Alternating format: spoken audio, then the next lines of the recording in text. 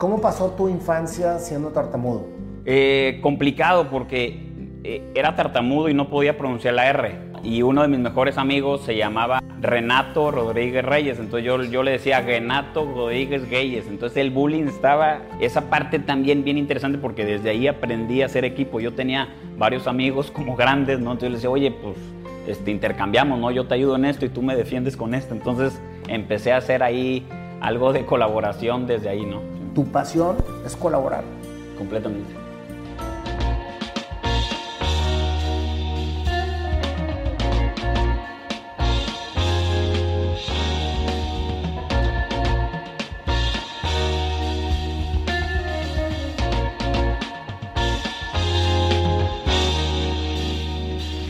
Mi querido Jorge, un honor tenerte en este programa. Ya habíamos platicado mucho de cuándo vienes y ponernos de acuerdo en horarios, pero qué bueno que ahora estás aquí, Jorge. Es un gusto, Nayo, aquí compartir contigo, un gran amigo. ¿Cómo estás? Muy bien, muy contento de tenerte aquí con nosotros. Jorge, esta va a ser más que una entrevista, una plática entre amigos, como ya te había más o menos comentado. Y de lo que se trata todo esto es ver realmente quién es Jorge, Mario Blanco. ¿Quién está atrás de esa persona que muchos conocemos como empresario, como gran creativo, innovador? Pero tu historia, Jorge, que me la has contado así como que a gota de agua, ahora sí la queremos escuchar desde tu infancia, Jorge. A mí me gusta mucho meterme desde toda la parte de la infancia porque creo yo que es cuando más hay conexión con la esencia, con lo que verdaderamente venimos a hacer. Platícame, Jorge, ¿de dónde eres? Yo soy veracruzano,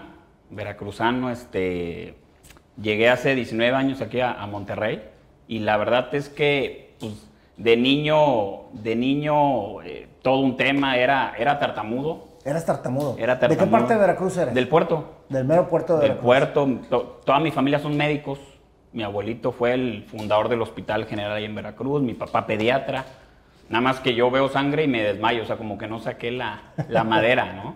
Para nada. Muchas veces como que los hijos de tanto ver a los papás quieren imitar la profesión, aunque no sea su vocación. Sí. Entonces, qué bueno darte cuenta desde que eres niño de que por ahí no va, aunque veas a todo tu entorno familiar que es por ahí, ¿no? A mí me gustaba mucho porque veía cómo, o sea, salvaban vidas. O sea, esa vocación de apoyar, de ayudar, era lo que me gustaba mucho. De hecho, yo en bachillerato estudié parte de biológicas porque traía esa parte, pero definitivamente no tenía madera para hacerlo. Definitivamente. ¿A qué jugabas, Jorge? Yo jugué tenis mucho. No, pero ¿a qué jugabas en tu interior, en tu niñez? ¿A qué te escondías a jugar en tu mundo?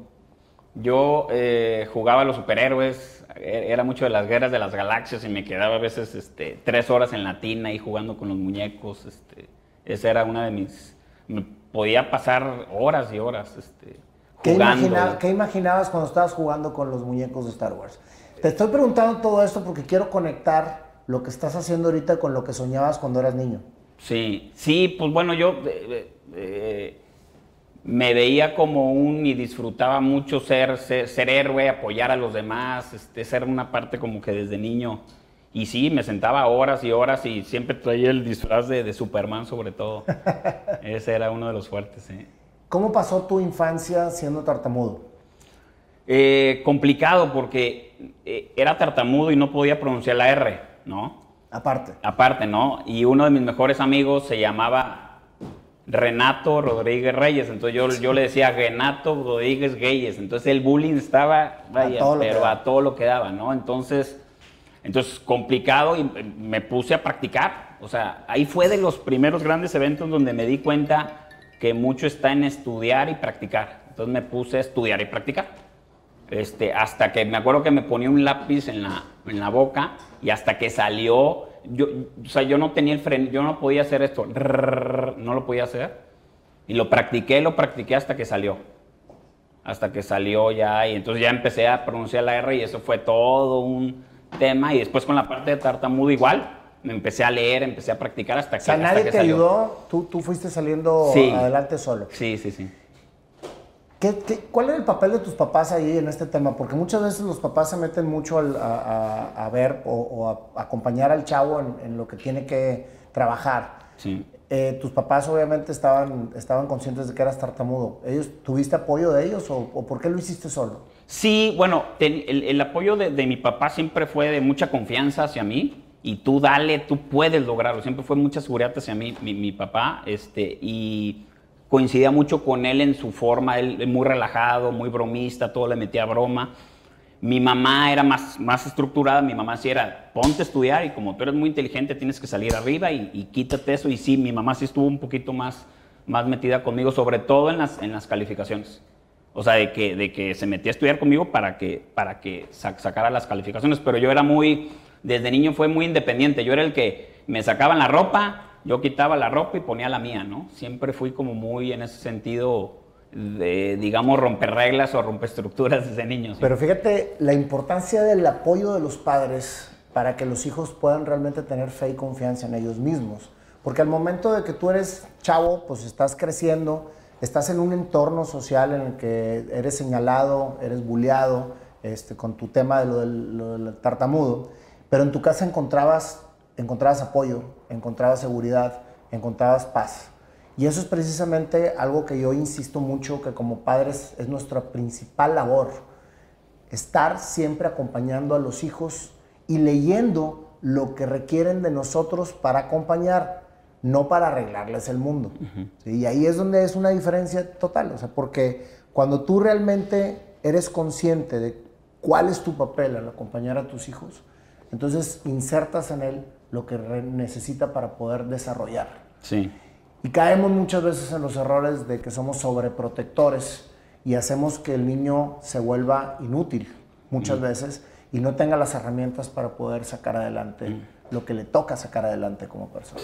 Sí, correcto. En mi caso yo creo que sí, definitivamente, o no creo, tuve el apoyo de mis papás en cuanto a que yo viviera esa confianza en mí. Y siempre sentí el apoyo de ellos de diferente manera. Con mi papá era de una manera y con mi mamá era de otra. Pero siempre el apoyo incondicional, definitivamente. Sí. Ahí empezamos a conectar un poco con lo que ahorita es tu personalidad. Sí. Fíjate cómo vamos a ir conectando durante la entrevista. Y ahorita me diste una información muy valiosa. Tú te sentías superhéroe. Sí. Tú jugabas con tus muñecos, etcétera, a arreglar el mundo, ¿no? ¿Sí? Y ahorita vamos a ver quién es Jorge. ¿Qué pasa con tu juventud, Jorge? ¿Cómo empiezas a desarrollar? ¿Tú empiezas a entrenarte solo para poder corregir tu situación de la R y del tartamudeo? ¿Cuándo lo logras superar? Como a los 10 años, más o menos. O sea, que ya empiezas tu juventud ya pudiendo hablar correctamente. Sí. Y empiezo a agarrar más seguridad. Yo también no sé por qué pasaba que de repente algunos niños pues simplemente me querían pegar, quién sabe por qué, y a mí me daba como que miedo los golpes, o sea, no me gustaba, ¿no? Entonces, esa parte también bien interesante porque desde ahí aprendí a hacer equipo. Yo tenía varios amigos como grandes, ¿no? Entonces les decía, oye, pues intercambiamos, ¿no? Yo te ayudo en esto y tú me defiendes con esto. Entonces, empecé a hacer ahí algo de colaboración desde ahí, ¿no? Qué importante fortalecerte con la gente que te rodea, que sabes que tiene más habilidades que tú para poder lograr un objetivo. Completamente. Y de cómo desde niño vamos conectando con eso, ¿no? O sea, vamos conectando con que necesitamos gente a nuestro alrededor que nos apoye para cumplir nuestros objetivos. 100%. No podemos andar por la vida solos. 100%. Sí. Y todos esos chavos hicieron team contigo. Sí. De hecho, son amigos míos hasta ahora. De hecho, muchos somos socios actualmente en algunos Son negocios. Verdaderos superhéroes ya. Sí. La verdad que sí. Me acuerdo que, volviendo al tema de cuando jugaba, o sea, siempre jugaba en equipo. O sea, no jugaba como que yo era el único, sino siempre íbamos como en equipo. Esa parte de hacer equipo como que siempre ha sido muy importante y eso era como parte de una necesidad de sobrevivencia. O sea, finalmente, ¿no? Entonces sí me funcionó muy bien. Todavía recuerdo que había un amigo de Campeche, creo que llevaba unas salchichas y entonces yo negocié con él y le dije, no, pues es que mi amigo te va a defender, nada más que danos salchichas, ¿no? Y ahí empezamos a hacer, empezamos a hacer intercambios. A utilizar a tu grupo rudo para que ayudara a otras personas. Exactamente. Sí, porque también, o sea, había algunos que se aprovechaban de otros, entonces pues ya ahí empezamos. Pero fíjate, brother, cómo conecta con lo que tú jugabas. Sí. Cómo en la vida no nos damos cuenta cómo está conectada nuestra infancia con todo lo que sucede alrededor de nuestra vida. Sí. O sea, es increíble cómo va conectando todo. Sí. No lo había visto desde esa óptica y sí, no había profundizado tanto en la niñez. Pasa tu juventud, la viviste en el puerto de Veracruz. En el puerto de Veracruz, sí. Con tu grupo rudo al lado, logrando tus objetivos como superhéroe. Sí. ¿Qué sucede después, Jorge? Empiezo a jugar tenis y me fascina el tenis, entonces formo parte del equipo competitivo de ahí, empiezo a jugar, empiezo a ir a nacionales, ¿no? Llegué a ser en alguna lista 28 nacional, nunca tenía cierto talento. Mi hermana es la que tenía un talento natural, era zurda, mi hermana era buenísima, mi hermana sí llegó a ser ¿Empezaste a jugar tenis por ella? No, al revés. Empecé a jugar tenis porque a nosotros siempre era como del club deportivo. Entonces, pues nos íbamos desde las 10 de la mañana, entonces yo aprendí a jugar tenis, boliche, billar, frontón, básquetbol. O sea, jugaba porque estábamos desde las 10 de la mañana hasta como a las 11 de la noche, hasta que nos corrían. Entonces, la verdad es que para mí el deporte, desde niño, y mi papá también me lo inculcó, me acuerdo que yo a los 2 años ya sabía nadar, por ejemplo, ¿no? O sea, como que desde niño la parte de deporte fue muy fuerte, y sí me metí a jugar mucho tenis. Jugaba muchos estatales. Creo que el tenis fue también de gran aprendizaje porque es de mucha precisión y de concentración, y también jugar con el miedo, ¿no? Porque me va a ganar, no me va a ganar, ¿no? No, es que el deporte es increíble y tiene un papel fundamental en la vida del ser humano. Completamente. El deporte creo que te desarrolla muchos de las habilidades y los talentos que traes, pero no nada más en el deporte, sino que conecta con todo tu entorno en el sentido laboral, en el sentido profesional, en el sentido de relaciones, en el sentido de todo. Yo fui nadador toda mi vida, desde los 5 años, y yo conectaba en la natación. Yo tengo más bien déficit de atención, hiperactividad, imagínate en conjunto. Entonces, lo que hacía la natación era tranquilizarme y conectarme con mi interior. Sí. Por eso te digo que a cada uno el deporte como que lo conecta con su interior y lo ayuda a descubrir un camino que quizás nada más por ahí lo hubiese podido encontrar. Sí, fíjate que comentas de la natación, también la natación para mí buenísima. De hecho, hice una competencia una vez donde nos íbamos nadando a la isla de Sacrificios, eran como 1500 metros y buenísimo también, o sea, como que también yo conectaba mucho también en la parte de la natación. Entonces ese fue como mi deporte, pero jugaba fútbol, jugaba varios. Es que imagínate nada más el papel que tiene el deporte para controlar el miedo, por ejemplo. Sí, completamente. O sea, yo después de ser nadador toda mi vida, después retomé y conecté y me metí al triatlón, que sé que tú también eres triatleta, y cada una de las competencias era un sentido de adrenalina que es...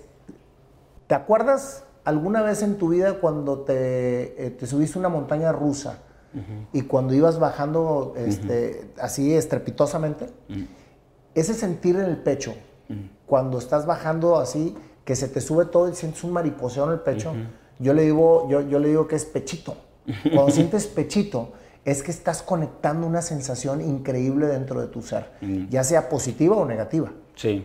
Eso me lo daba el deporte. Sí. Y eso más que nada es generación de endorfinas, güey. O sea, lo que estás haciendo ahí es generar endorfinas y sentirte con una emoción. Y eso es precisamente lo que viene a vencer el miedo y aventarte a hacer lo que vas a hacer. 100%. Sí, yo de hecho desde muy chicos el deporte siempre fue parte de mi vida.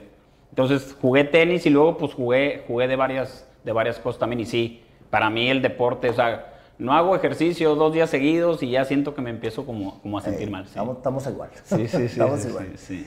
¿Qué decides estudiar, Jorge? Decido estudiar, estaba por estudiar medicina, de hecho. Como quiera traer la cosita. Sí, yo traía el tema porque en una plática con un tío llega y me dice, es que tú ya tienes aquí todo resuelto, hombre, Vuelven a interceder los adultos en las decisiones de los chavos. Sí, tu papá tiene, pues, tu familia ya tiene tiene toda una fama, ya tienes consultor, ya tienes clientes, o sea, ya tienes como todo hecho, ¿no? Pero a mí había algo como que... Pues no te gustaba la sangre. Sí, como que no me cuadraba. Y un compadre de mi papá, pues yo veía que él pues, era abogado. A mí me gustaba mucho apoyar a las personas a resolver cosas. Y dije, no, pues lo de abogado está bueno. Y le iba muy bien económicamente. Entonces yo decía, pues por ahí va, ¿no? Y me meto a estudiar leyes. Me pongo a trabajar desde el segundo año en un despacho jurídico. Leyes. Comunidad, colaboración, juego en equipo, güey. Sí. Fíjate. O sea, por ahí era. Sí. O sea, te querían meter allá por los médicos porque todos somos médicos y ya está todo hecho aquí. Imagínate nada más lo que hubiera sido en tu vida dar un paso para acá en vez de para acá, güey. Sí, grueso. Que es lo que muchísima gente hace. Sí. O sea, a mí me hubiera encantado ser actor, güey, desde chico. Fui licenciado en Administración de Empresas, lo cual me dio una gran satisfacción. Pero era por acá. Hasta ahorita lo estoy haciendo, imagínate. Sí. Entonces, estudio Derecho y me meto a trabajar en un despacho de litigio. Y al principio me empezó a gustar mucho porque era de apoyar a mucha gente, pero luego como que empecé a notar que era un tema de energía como compleja para mí, o sea, como densa, ¿no? Como de broncas constantes, ¿no? Entonces, pues en este espíritu de hacer equipo, yo ya me llevaba con los judiciales y ya me llevaba o sea, ya tenía todo mi equipo también para resolver temas, pero había algo. Yo siempre he sido como de mi instinto, Nayo. O sea, mi instinto me decía que no era en Veracruz y que no era en litigio. ¿Esa es la voz interior? Sí, y es donde agarro y digo, ¿sabes qué? Quiero estudiar algo que tenga que ver con negocios internacionales, con derecho internacional. Y es donde, ¿sabes qué? Pues me voy teniendo ya trabajo fijo y todo eso. ¿Ya habías terminado la carrera? Ya, termino, o sea, trabajé como 5 años en litigio y luego ya me voy a estudiar la maestría. Curiosamente me voy a España. Está interesante porque me voy a España, estuve como 2 meses buscando una maestría que tuviera que ver con esto de Derecho Internacional y de negocios. Y estando en España, después fui a la Complutense, fui a la de Salamanca, estuve en todas como inspeccionando, ¿no? Una pregunta, Jorge. Sí. ¿Tú fuiste buscando oportunidades o las oportunidades se te fueron dando? Porque vienes de una familia de médicos, sí, en donde tenías todo hecho. Sin embargo, tú no estabas de acuerdo en estudiar médico porque tú querías, pues, conectar con lo que realmente querías. Uh-huh. Estudias abogado, te va muy bien desde chavo, o sea, empiezas a generar ingresos, empiezas a hacerte de prestigio, que aunque no te encantaba, uh-huh, conectaste y empezaste a buscar el cómo sí. Uh-huh. Y llegó un momento en que dijiste, quiero irme por el lado del derecho internacional. Sí. ¿Por qué? Porque eso es lo que me llama. Sí. Así como te llamó salirte de Veracruz, así como te llamó ser abogado, te seguían los llamados. Uh-huh. Pero muchas veces en los llamados se nos cierran las puertas en un principio. Y la gente batalla mucho para abrirlas porque está con todo el mundo en contra porque te dijeron que estudiaras médico. Sí. ¿Qué andas haciendo allá? Sin embargo, cuando crees en ti mismo, es cuando realmente empiezas a abrir esas puertas que aparentemente están cerradas, pero que ahí están esperando a que las abran. Completamente. ¿Qué fue lo que sucedió contigo? Esa fue una gran decisión porque, como bien dices, tenía ya la parte ahora de que ya tenía mi privado, ¿no? En el despacho ya tenía mis clientes. Y irme fuera, pues era como que pues, dejar todo eso atrás, ¿no? Que me había costado cierto trabajo construir y pues la verdad fue un tema de seguir el instinto y confiar en mí. O sea, y es donde pues me lancé a España y estando allá, bien curioso porque... ¿Te lanzaste sin tener universidad? O sea, ¿fuiste a investigar allá o ya habías investigado antes? No, sin tener. Nada. Nada. ¿Y por qué España? Porque yo quería estudiar algo internacional y yo para el inglés como que nunca he sido bueno. Y dije, pues en español, que mejor en español. Entonces por eso fue... De hecho, la segunda parte de la entrevista va a ser en inglés. No, pues ya valió más. Entonces, de hecho, por el inglés también tuve algo de bullying ahí por ahí. Pero bueno, eso es otra historia. Pero sí, me voy a España. Yo veía que tenían muy buen nivel académico, ¿no? En un tema internacional. Y entonces, pero lo curioso está que estando allá, después de 2 meses de haber investigado, no encontraba una que conectaba. Y me acuerdo un día echando un café en Salamanca, en la computadora, en una terraza, veo una maestría de esta bella ciudad de Monterrey, en el EGADE, que lo estaban como inaugurando, la mejor universidad de Latinoamérica, ¿no? Y tenían una que me gustó mucho porque se llamaba Derecho Comercial Internacional. O sea, lo que estaba buscando. Exactamente, entonces digo, de ahí soy. Y estando en España te regresaste a México. Fíjate nada más lo que son las cosas. Sí. Pudiste haber dicho, no, ya estoy en España, tengo que estudiar aquí a fuerzas. Sí. Fíjate cómo se van presentando las cosas donde vas abriendo las puertas, güey. Sí. O sea, y dices, pues por aquí va. Y me vale madres, güey, lo que diga la gente de que soy un indeciso y la madre.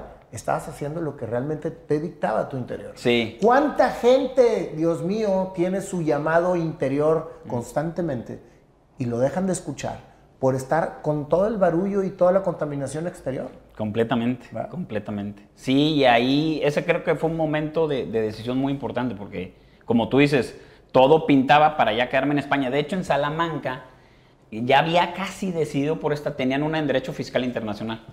Y estaba a punto, me encantaba la ciudad, es una ciudad hermosa, universitaria, ya había hecho 2, 3 amigos.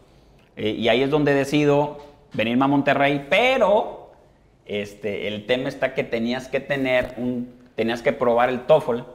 Ándale. Y tenías que sacar, creo que arriba de 600 puntos. Y dije, y tú eras malísimo. Yo malísimo para el inglés, ya valió mal. Entonces dije, híjole, a ver cómo le hacemos. No, pues a estudiar. Y es donde decido irme un año a Toronto. A estudiar inglés. Sí. No me fui un año, me fui como 10 meses, sí. Entonces, pues me fui a estudiar, que fue ya después también un poco de cotorreo, porque ahí ya se juntan los latinos y sí fue algo de fiesta. Pero la verdad es que paso el TOEFL y ya puedo entrar a la universidad. ¿Lograste el objetivo? Logré el objetivo, sí es. Estudiaste tu maestría y ahora sí terminaste de embonar con lo que realmente querías. Sí, académicamente. Entonces pero aquí el tema está que yo iba a estudiar eso y me iba a regresar a Veracruz, porque ya tenía todo armado en Veracruz para seguir como ayudando personas allá en el despacho. Y dije, bueno, lo enfoco más hacia temas internacionales. Pero esta bella ciudad me atrapó, este dinamismo empresarial y lo que yo siempre critiqué, porque cuando litigas, los notarios son como que, no, pues, se bola de flojos, porque nada más trabajan un poquito, trabajan nada más. Yo esto lo veía porque un primo en Veracruz, que tenía una notaría, o que tiene, pues veía que trabajaba nada más de 10:30 de la mañana a 1:30 de la tarde y de 4:30 a 6:30 y decía, cabrón, o sea, como que, o sea, para mí era como de flojera, cuando en el litigio es a veces, yo traigo batería de a veces sin dormir por hacer algún término, claro. O sea, no tengo problema con el horario. Y entonces es donde agarro y pues, ¿sabes qué? Entro a una notaría aquí en Monterrey y la verdad es que la notaría me abrió completamente el tema porque ves muchos temas corporativos, empresariales, todo eso, pero igual me gustaba mucho, ¿no? Pero no me sentía pleno todavía profesionalmente hablando, pero sí empecé a abrir mi grupo, ya llegué a tener como 150 clientes y pues me sentí muy bien. O sea, que fue ya toda la parte un poquito de desarrollo aquí en Monterrey. El hecho de que te haya ido también tan joven, Jorge, lo viste, porque muchas veces les empieza a ir bien muy joven y pierden el rumbo. O sea, sí. se atrapan con la lana, se atrapan con el éxito profesional y pierden el rumbo de lo que verdaderamente quieren hacer. Sí. En tu caso en lo particular, tú tenías muy bien enfocado hacia dónde querías llevar tu carrera.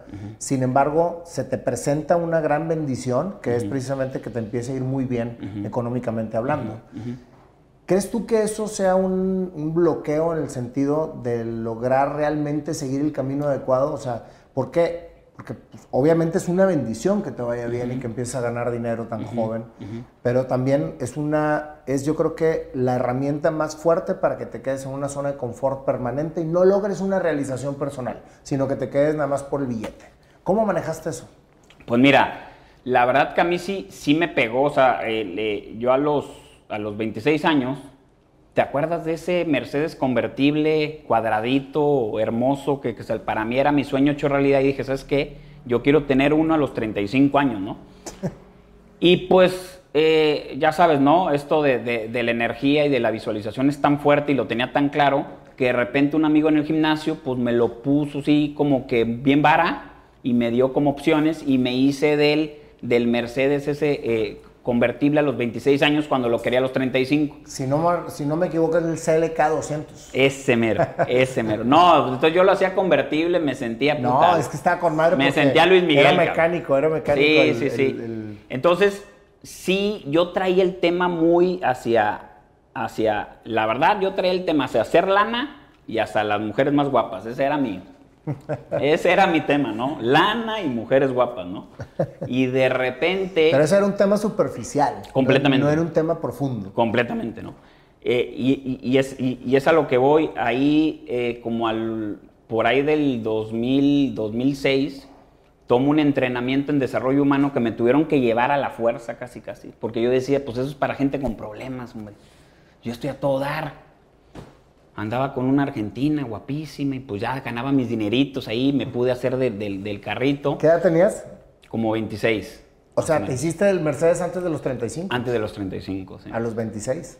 Exactamente. ¿Lo decretaste y lo lograste muy rápido? 100%. Pues te digo que se me apareció con un amigo del gimnasio que me lo dejó barato y en pagos aparte. Entonces, pues aproveché la oportunidad. Y este fue uno de los grandes como momentos en que decidí tomar, o sea, como que le di el voto, está bien, voy a ir a ese condenado entrenamiento porque me acuerdo que tenía una fiesta bien padre y dije, no, pues no voy a ir a la fiesta y está bien, voy a ir al entrenamiento. Era sábado y domingo, un entrenamiento que tomé en Crecer, una organización en temas de desarrollo humano, y me impactó el entrenamiento. O sea, cambió mi vida, me dejó una semillita y cuando entré al segundo entrenamiento, es como si, no sé cómo explicarlo, es como si yo antes estuviera viendo nada más la taza y de repente empecé a ver un mundo completamente distinto. O sea, empecé a notar que el camino no iba por lo que yo traía, ¿no? De este tema de hacer dinero y de más mujeres, etcétera, o de mujeres guapas.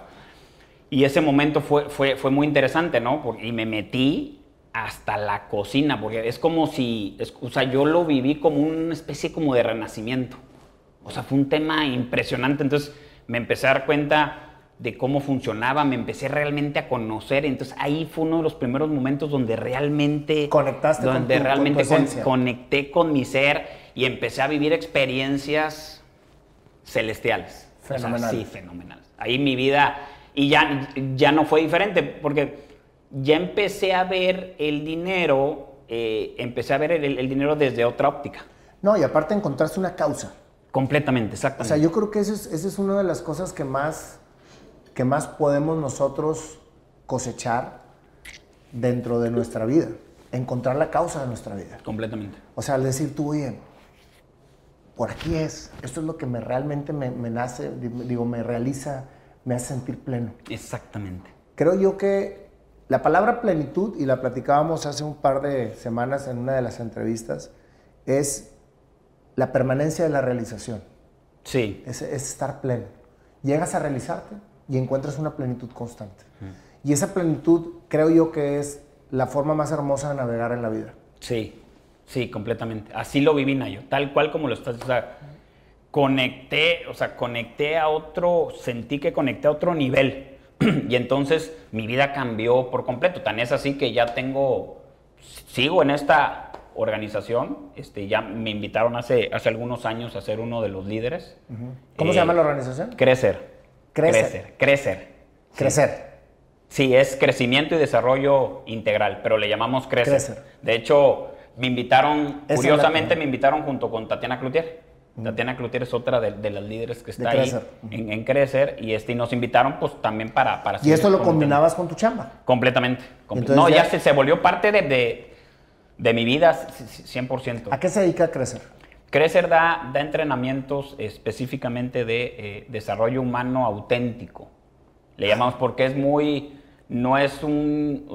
le llamamos entrenamiento porque es muy práctico. O sea, lo vives ahí. Entonces, he visto unas transformaciones impresionantes. Entonces, empezando por la tuya. Sí, claro. Sí, no, la mía fue la más fuerte. Y ya sabes, al principio, cuando algo te funciona, ¿no? Yo al principio lo hablaba, se lo quería decir a todo el mundo, ¿no? Y que todo México se entere, ¿no? O sea, lo quería comentar porque me funcionó mucho, me ahí fue donde realmente creo que conocí lo que es estar en paz, independientemente del exterior, y me di cuenta que la paz nada más dependía de una persona, de mí. 100%, independientemente cómo estuviera la situación exterior, siempre hay situaciones. Entonces eso lo quería comentar. Entonces, al principio lo comentaba con todo el mundo. En un grupo de amigos me decían Chifu.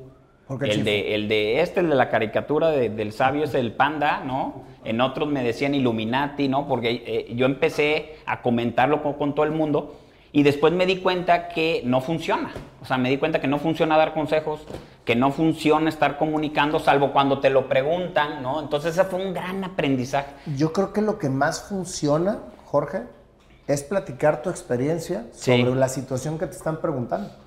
Muchas veces dices, oye, no me está diciendo qué hacer, no me está pidiendo que le diga qué hacer, me está pidiendo que lo escuche, pero tú regularmente uno de manera natural está pensando en qué le va a decir sobre lo que hizo. Exactamente. Entonces, cuando uno se centra en la experiencia propia, que ha sido realmente la historia de este programa, o sea, todo lo que yo digo es porque yo lo viví. Todo lo que me atrevo a decir en público es porque yo lo viví. Yo no impongo nada, ni quiero señalar, ni quiero etiquetar, ni mucho menos. Yo lo único que hago es tratar de platicar mi experiencia y muchas veces esas experiencias platicadas, Jorge, conectan con personas que están viviendo las mismas situaciones, porque finalmente todos los humanos venimos a vivir las situaciones muy similares en diferentes aspectos, pero finalmente conectados con la experiencia que alguien tuvo. Sí. Entonces, al momento de tú platicar tu experiencia y hablar de lo que te tocó vivir, puedes enriquecer más que dando un consejo ante lo que no has vivido. Sí, 100%. Yo ahí creo que fue un poco de inexperiencia en ese momento, porque yo lo quería, o sea, yo quería como comunicarlo, ¿no? Entonces, definitivamente cuando entendí la diferencia entre compartir y dar consejos, ya entonces dejé de dar consejos, ya simplemente es compartir tu experiencia, ¿no? Entonces definitivamente esa parte fue un punto de inflexión en mi vida y ya me dio otra perspectiva. Entonces ya de ahí para acá, la verdad, no te digo que en todos los momentos estoy en paz, pero sí ya mi porcentaje de tiempos de plenitud y de paz se ha venido incrementando. Es que la vida todo el tiempo está cambiando de situaciones. Sí. No todo es felicidad. Sí. O sea, por eso yo voy un poquito, yo hago mucho cuestionamiento en el sentido de tienes que ser feliz. Sí.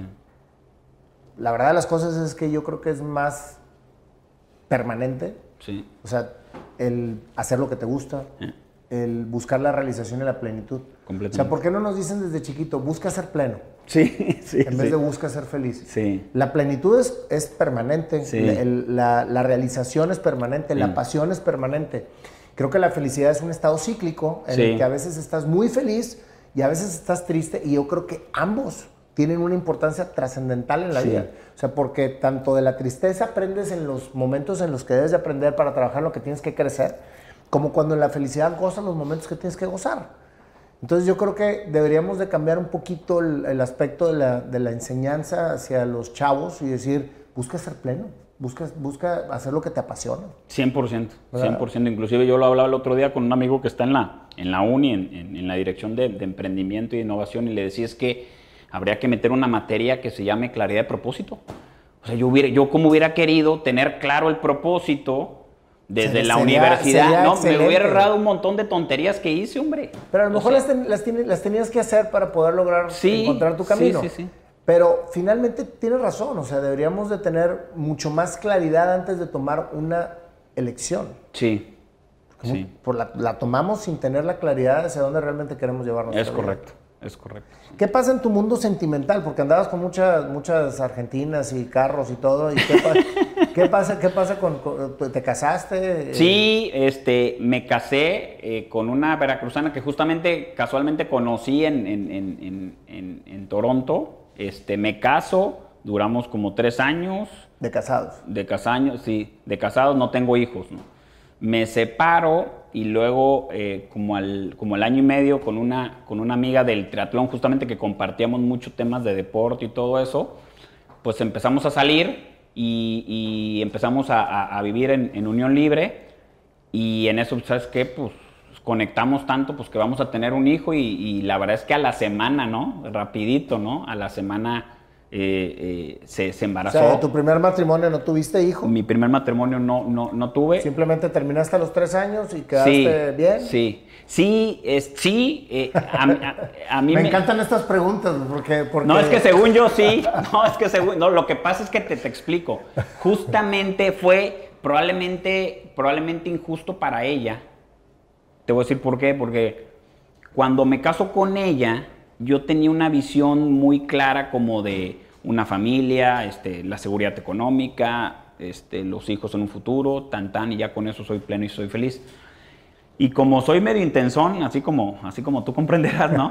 Yo cuando me meto, ¿no? Entonces me metí al tema espiritual, pero me metí fuerte. Me puse a estudiar la Biblia, me puse a estudiar el Corán, el budismo, me metí hasta la cocina. Había días que me podía pasar yo 3 días en un cuarto sacando ideas y meditando. O sea, me conecté fuerte, dejé de salir, dejé de tomar, dejé de... Órale. Sí. Y eso, digamos que le tocó, o sea, a ella le tocó el cambio. Entonces digamos que se casó con uno y después pues resultó otro. Entonces no supe, y asumo la responsabilidad al 100%, o sea, no supe enrolarla a ella, o sea, no supe conectarla para que ella conectara conmigo, ¿no? Entonces nos fuimos cada vez alejando más, y ella, pues toda esta parte espiritual y todo eso como que me decía, ay, eso es qué flojera, y para mí era mi nuevo mundo de pasión, ¿no? Entonces... ¿A cuántas parejas les pasa eso, güey? O sea, haz de cuenta que te casas tú con una mujer y empiezan una vida juntos. Uh-huh.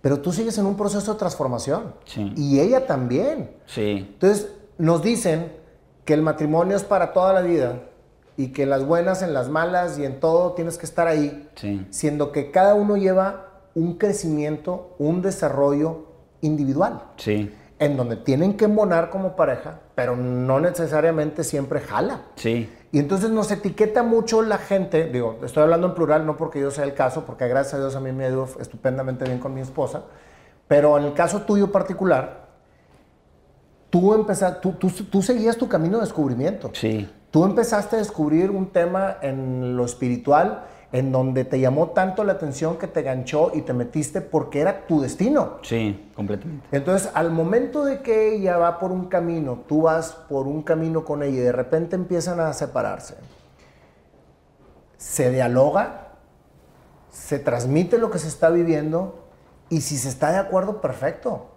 Y si no se está de acuerdo, hay que hablarlo antes de dañarlo. Sí. Porque muchas veces tratamos de seguir en una relación por el qué dirán, porque nos comprometimos religiosamente de casarnos, pero traemos cosas diferentes. Sí. ¿Por qué señalar a las personas que toman la decisión de irse por caminos diferentes y no entender que cada uno tenía que vivir lo que tuvo que vivir para poder descubrir lo que tenía que descubrir? Completamente. Entonces, es una plática muy controversial, pero es algo que cada vez genera muchísimo más libertad de expresión en el sentido de lo que sucede. Sí. O sea, porque las parejas se casan para poder experimentar un mundo juntos que quizás jale y quizás no jale. Así es, exacto. Y eso lo tenemos que tener claro. Sí. Hay que echarle muchas ganas al matrimonio, hay que tratar de ceder, hay que tratar de embonar, hay que tratar de caminar juntos hasta donde se pueda. Sí. Mientras que uno no merme el crecimiento del otro, ni tampoco se vuelva la casa un infierno. Sí. O sea, porque regularmente pasa cuando traen caminos diferentes y siguen nada más por el qué dirán. Sí. Definitivo. Entonces, digo, la verdad es que gracias por compartirme que tu primer matrimonio duró 3 años y que cambiaste la espiritualidad por el tema de lo que sucedió. Y sobre todo, bravo por aceptar tu responsabilidad. Sí. Porque de eso se trata precisamente el crecimiento. Sí, 100%. O sea, y bueno, ahí me decía un amigo, no, es que no te divorcies porque es un gran fracaso. Y le digo, es que para mí no es fracaso, fue un gran aprendizaje. Y la verdad es que para mí, mi primera esposa es una mujer maravillosa, su familia me trataban, de hecho a mí me costó realmente mucho trabajo. Yo le invitaba a estos cursos de entrenamiento, fuimos fuimos a temas de estos como de integraciones religiosas, o sea, probamos varias cosas, pero yo me di cuenta que lo que tú dices, o sea, que no iba por ahí. Todas las ganas. Sí, le eché todo, entonces yo por eso me fui en paz, lo hablé de frente con ella y pues a otra cosa, ¿no? Bueno, ¿y qué sucedió entonces? ¿Ya tuviste tu niño? Sí, bueno, no, con ella no tuve hijos. Sí, estuve año y medio soltero. Y después conozco ¿A la del triatlón? Sí, a la del triatlón, Adriana, y la verdad que una persona también maravillosa, y decimos, ¿sabes qué? Pues vamos a tener hijos, y te digo que pegó bien rápido, y nace Macarena, que es, híjole, es el amor de mi vida. ¿Qué edad tiene Macarena ahorita? Macarena tiene 5. 5 años. 5 años. Ok. Entonces, ¿Está chiquita? Sí. Entonces, Macarena, tengo una conexión con ella de papá e hijo, pero aparte tengo una conexión con ella muy fuerte espiritual. O sea, yo la veo y veo a Dios en sus ojos, entonces. ¡Ay, qué hermoso! Sí. ¡Qué hermoso! Sí, entonces nace Macarena en el 2015 y después nace mi hijo, también el amor de mi vida, José María, y él tiene 4 años. 4 años. Ok. Y la verdad es que, no, yo como papá estoy realizado, sí, y pleno. completamente. Y la verdad es que Adriana es una mamá estupenda, o sea, es una gran mamá, su familia igual, son estupendos. Nada más que me separo también. Nos separamos después como de 3 años. Okay. Y también tuvo que ver con algo similar. Yo traía el tema muy fuerte de desarrollo humano. Ahora fue desarrollo, sí, desarrollo humano. Espiritualidad, sí, desarrollo humano, sí. Pero eres un papá feliz. 100%. Eres un papá presente. Completamente. ¿Admiras mucho a la mamá de tus hijos? Completamente, sí. Entonces ahorita pues ando tranquilo, pero la verdad es que sí, o sea, sí, me costó, ya con hijos es más complejo separarte. Me costó también mucho trabajo. Fue ya hasta el momento que dijimos, ¿sabes qué? Lo que tú dices ya no va. Estamos a lo mejor creando cierto tipo como energías y pensamos que fue platicado, lo más responsable es separarnos. Pero la verdad es que como tenemos muy buena relación, yo he estado mucho en contacto con eso. Entonces, al grado de que los duermo, hubo una época que los llevaba a la escuela. Ahorita ya llevo como un año que se quedan todos los fines de semana conmigo. Entonces, para mí no hay fines de semana de cotorreo porque se quedan viernes, sábado y domingo conmigo. Entonces, es como Disneylandia, o sea, me la paso jugando con ellos, nos las pasamos en parques y sí, me siento 100% realizado, los disfruto mucho. Y entre semana me meto un poquito más en la parte como de los negocios y todo eso, ¿no? ¿Qué estás haciendo ahorita profesionalmente, Jorge? Actualmente hemos ido construyendo un grupo empresarial. Yo desde hace, lo que tú decías de la visualización, ¿no? Yo como desde que empecé aquí con el despacho jurídico, ese fue mi primer negocio, siempre fue cómo crear un grupo de empresas que se conectan entre ellas para desarrollar personas, desarrollar proyectos, ¿no? Entonces desde ahí como que yo le terqueaba, ¿no? Y muchos me decían ahí, ¿cuál grupo empresarial, hombre? Si tienes un despachito y tienes no sé qué, pero yo sí como que pan. Y siempre ponía en mi visual board, yo hago un visual board desde hace como 12 años, un visual board por año. Eso está magnífico. Sí, lo hago personal y lo hago por cada negocio donde yo clarifico, ¿no? Entonces, desde hace como 12 años siempre está lo del grupo, el grupo empresarial, el grupo terqueándole, perseverando. Y actualmente pues ya tenemos un grupo empresarial pequeño, pero que va muy bien. ¿Cuál es la causa de ese grupo empresarial? La causa es el desarrollo de personas, el desarrollo de proyectos y o sea, como que la meta es crear círculos virtuosos de colaboración donde hay igualdad. Sí. Pregunto esto porque ahora sí ya te voy a conectar tu vida, güey. Sí. El que jugaba en la bañera con los superhéroes y los muñequitos, al que hacía comunidades, que después hizo una comunidad de defensa, en el sentido del grupo rudo en su secundaria. Posteriormente entra a un despacho, no estaba realmente logrando su objetivo, entonces se migra a lo que realmente iba enfocado su vida. Y ahorita, tu grupo empresarial es precisamente, güey, todo ese mundo de los superhéroes, en el sentido de los que van entrando y los que colaboran para poder hacer más grandes las cosas. Y eso es precisamente la conexión que desde niño tenías. Sí. Tu pasión es colaborar. Completamente, 100%. Tu pasión es precisamente colaborar y unir gentes para que juntos logren objetivos. Una vez más, nos damos cuenta que desde la infancia conectamos con lo que realmente venimos a hacer al mundo y nos separamos durante tiempos, años, lo que el tiempo a cada quien le va deparando, para volver a conectar con lo que realmente venimos a hacer. Completamente. Y me encanta platicar con gente como tú, porque son gentes que han logrado el éxito haciendo lo que les apasiona ante todas las situaciones que han vivido durante su vida. Que había situaciones en la que por más puertas cerradas que encontrabas, las seguías abriendo para lograr tu objetivo. Sí, completamente. Y este grupo empresarial inclusive nace pues yo he estado más de 50 emprendimientos que la mayoría fracasaron. O sea, la mayoría tronaron, la mayoría valieron, man. O sea, entonces, de esos 50 y tantos en los que me metí, de lo que tú quieras, de lo que tú quieras y mandes, ahorita tenemos este grupo empresarial que ahí va, y fíjate que completamente, o sea, ha sido maravilloso, y cuando digo, ni siquiera digo mi grupo, porque no es mi grupo, sino es el grupo, ¿no?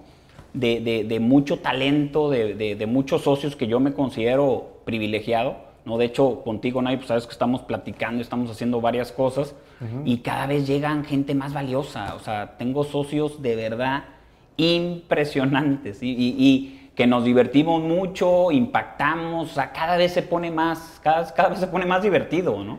Que eso es precisamente de lo que se trata la vida, Jorge, porque muchas veces piensas que las situaciones que te van pasando son situaciones en las que eres una víctima, ¿no? O sea, decir, si vieras cómo me ha pasado a mí, si vieras cómo he vivido, cabrón, si vieras todo lo que he tenido que pasar. Dale gracias a Dios de todo lo que te ha pasado. Dale gracias a Dios de todo lo que tuviste que hacer para poder lograr estar donde estás.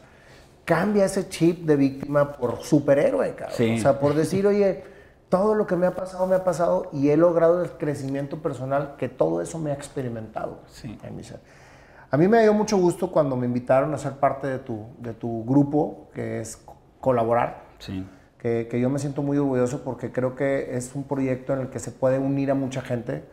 Podemos hacer que la gente trabaje en comunidad, que es algo que a mí me entusiasma muchísimo.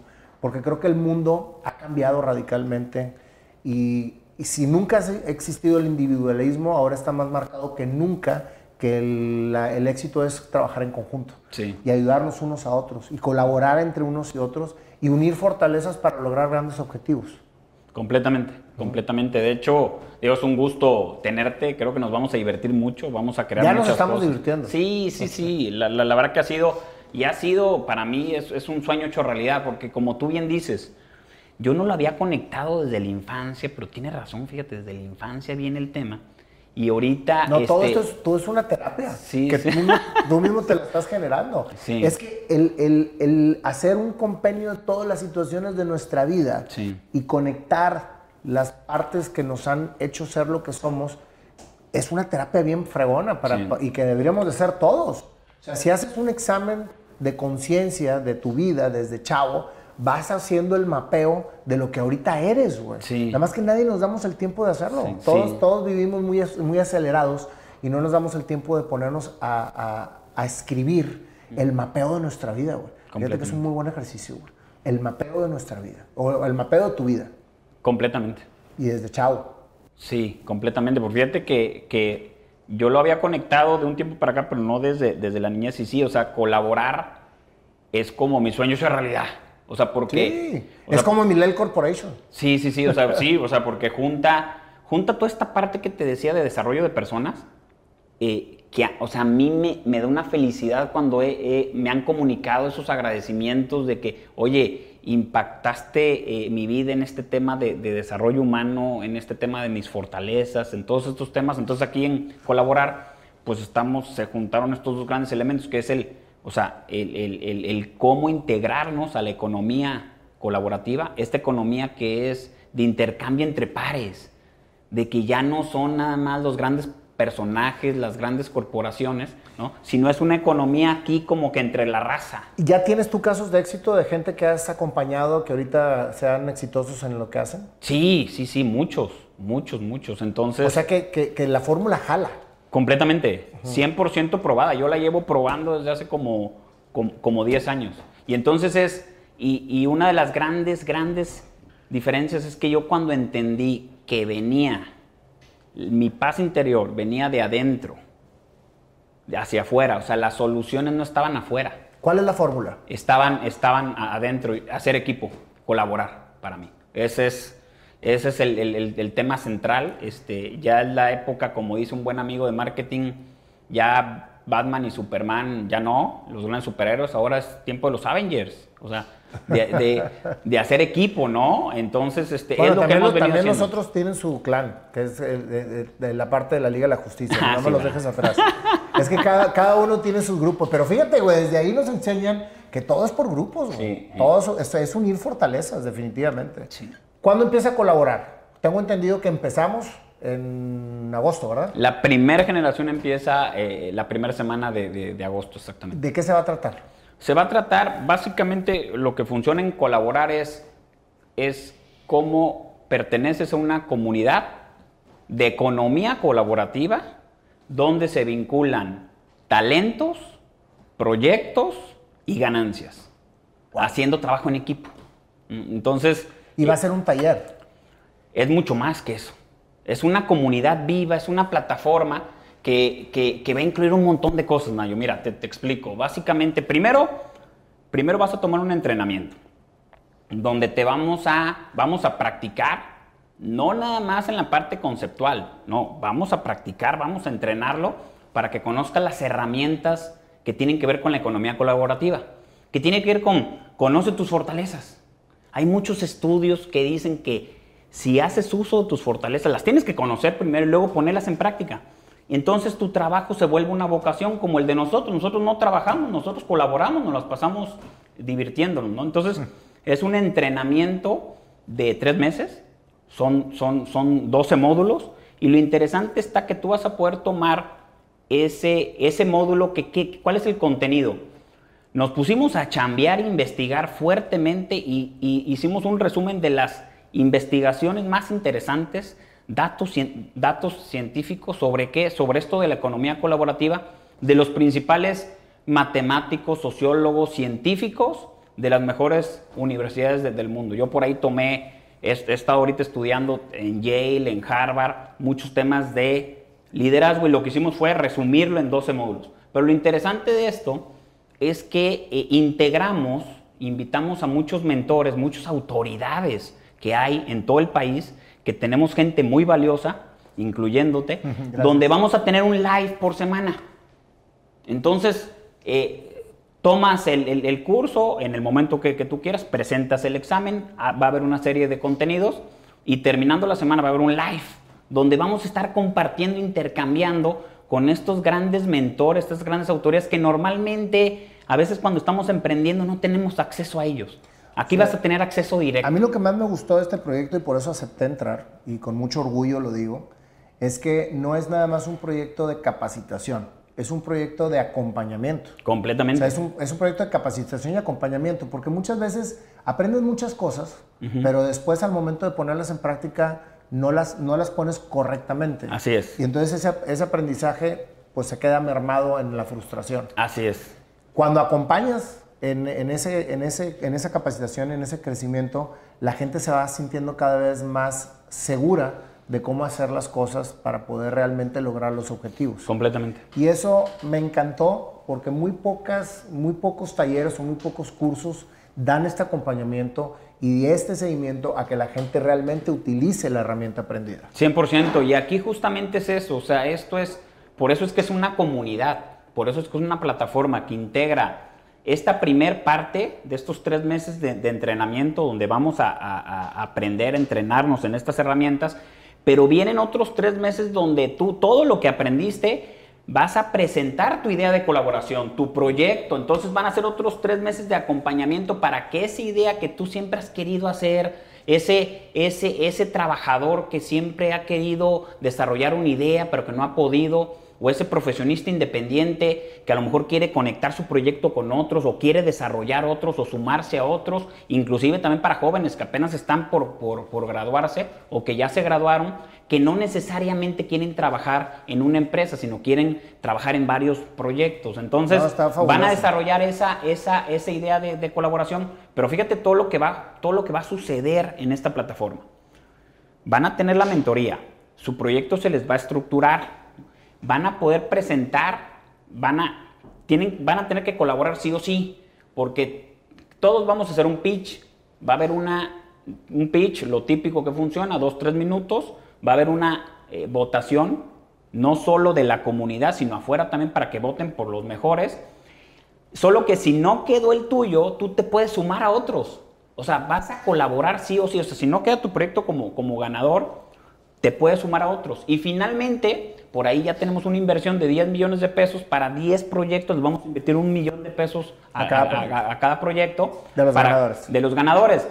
Pero no solo eso. El que no gane, ya tenemos 2 fondos de inversión muy interesantes que todos los proyectos que no obtengan esa inversión van a poder iniciar un proceso con ellos de fondo de inversión.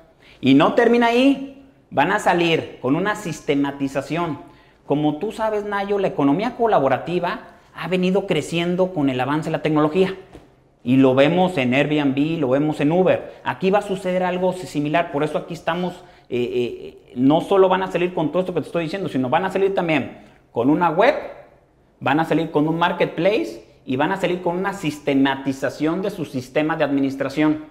El 75% de los emprendimientos truenan porque no tienen esto. Entonces van a salir con todo esto, ¿no? No. Digo, me encanta el proyecto como tal y creo yo que va a ser un éxito para toda la gente que realmente le dé seguimiento. O sea, que no nada más se meta, sino que realmente se meta y profundice dentro del curso. Porque mucha gente pues se mete y pues ahí nada más como que hace que la pasa, ¿no? Sí. Pero es algo fenomenal. Yo estoy muy entusiasmado con este arranque de colaborar y estamos en espera ya ya está, o sea, ya se pueden meter, ya tenemos algunos contenidos, ya pueden inscribirse, www.colaborar.mx, ya se pueden meter, ahí ya viene información y vamos a estarla actualizando, vamos a estar subiendo. Excelente. Hay por ahí un par de videos que ya te explican más o menos de qué se trata. Te agradezco muchísimo toda esta historia, Jorge, que creo que conectamos muy bien, embonó todo perfecto, que es como a mí me gusta acabar mis historias. Y como ya es una tradición en este programa, vamos a hacerte la canción que tú acabas de componer. Me decías ahorita en un inicio que a ti te gustaría componer una canción. Sí. Ya la compusiste. Ok. Y ahora vamos a ver qué sale con el buen Panda, no sé si anda por ahí. Mi querido Panda, ¿cómo estás? Qué gusto saludarte. Igualmente, Nayito. ¿Cómo te ha ido? Muy bien, muy bien. Hola, Jorge, ¿cómo estás, Panda? Jorge. Los dos son Jorges. Arriba los George. Oye, ya te puedes quitar el tapabocas, estamos en sana distancia y todos vacunados. Como no escuchaste la entrevista porque llegaste tarde. Como ya es que siempre llego tarde. Sí. Vamos a ver. Te voy a dar 3 tips para la canción de Jorge. ¿Sí? Viéndolo más o menos, ya me imagino por dónde va. Acabo nada más de verlo. Sí. Empieza con un tema, o sea, con unos acordes así nostálgicos, ¿sí? Y hay que irle subiendo de intensidad, porque este hombre trae una gran historia que acaba de escribir. Entonces, empezamos de la nostalgia a la intensidad. Sí.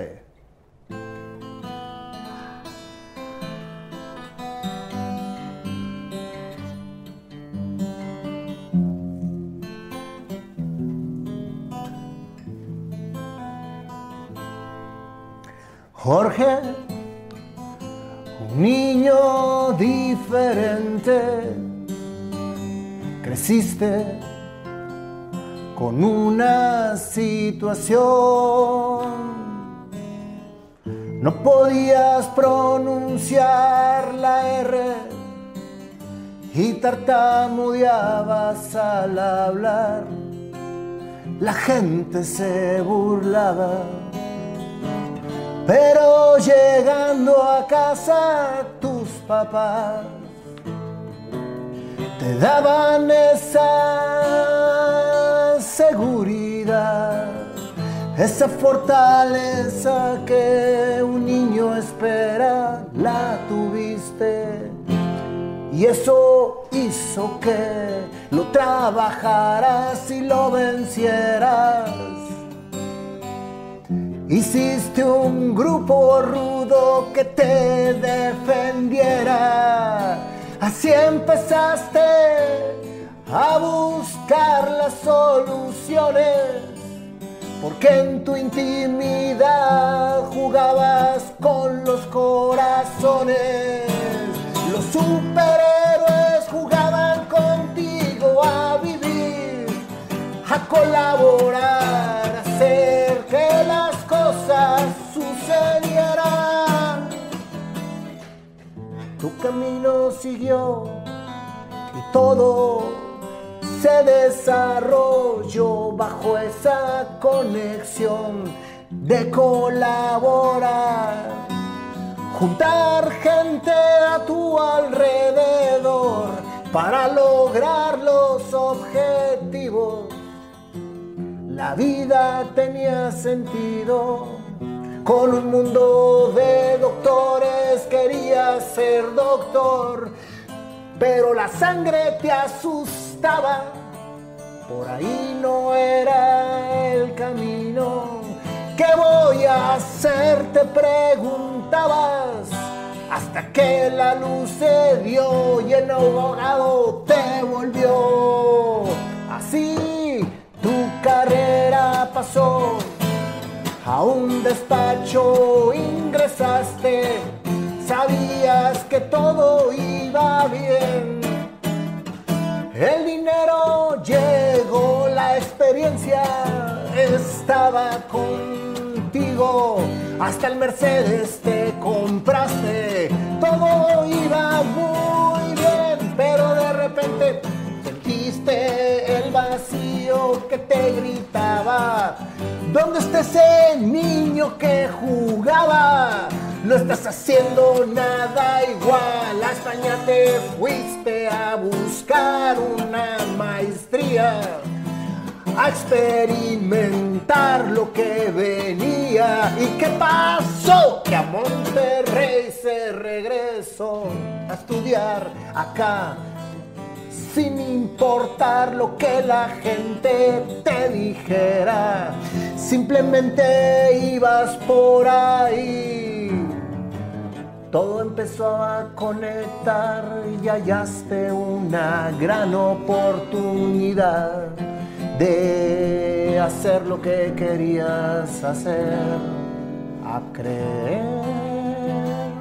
a hacer, a conectar, sin importar.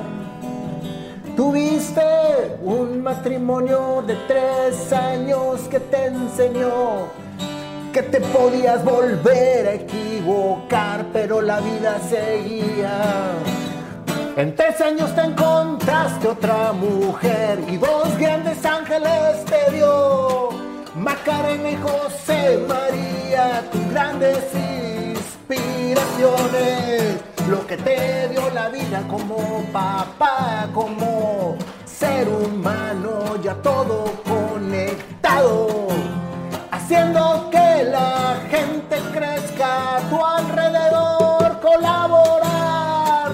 Eso es la conexión, lo que te hace esa persona que se siente ahora sí realizado, pleno, dándose a los demás, cumpliendo con esa conexión que tu niño te daba por lección.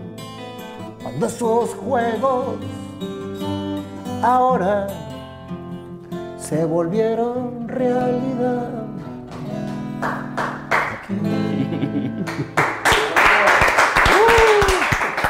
Esa es tu canción, compadre. ¡Qué buena! Vamos a hacer el test del cardio, ¿no? A ver. Che panda, güey. Con que se los hagas a puros hombres, compadre, porque no, Si es dama, es así.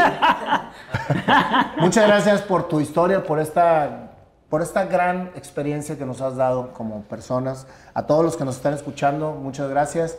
Y una vez más, la canción se hace con el corazón y tú eres el autor.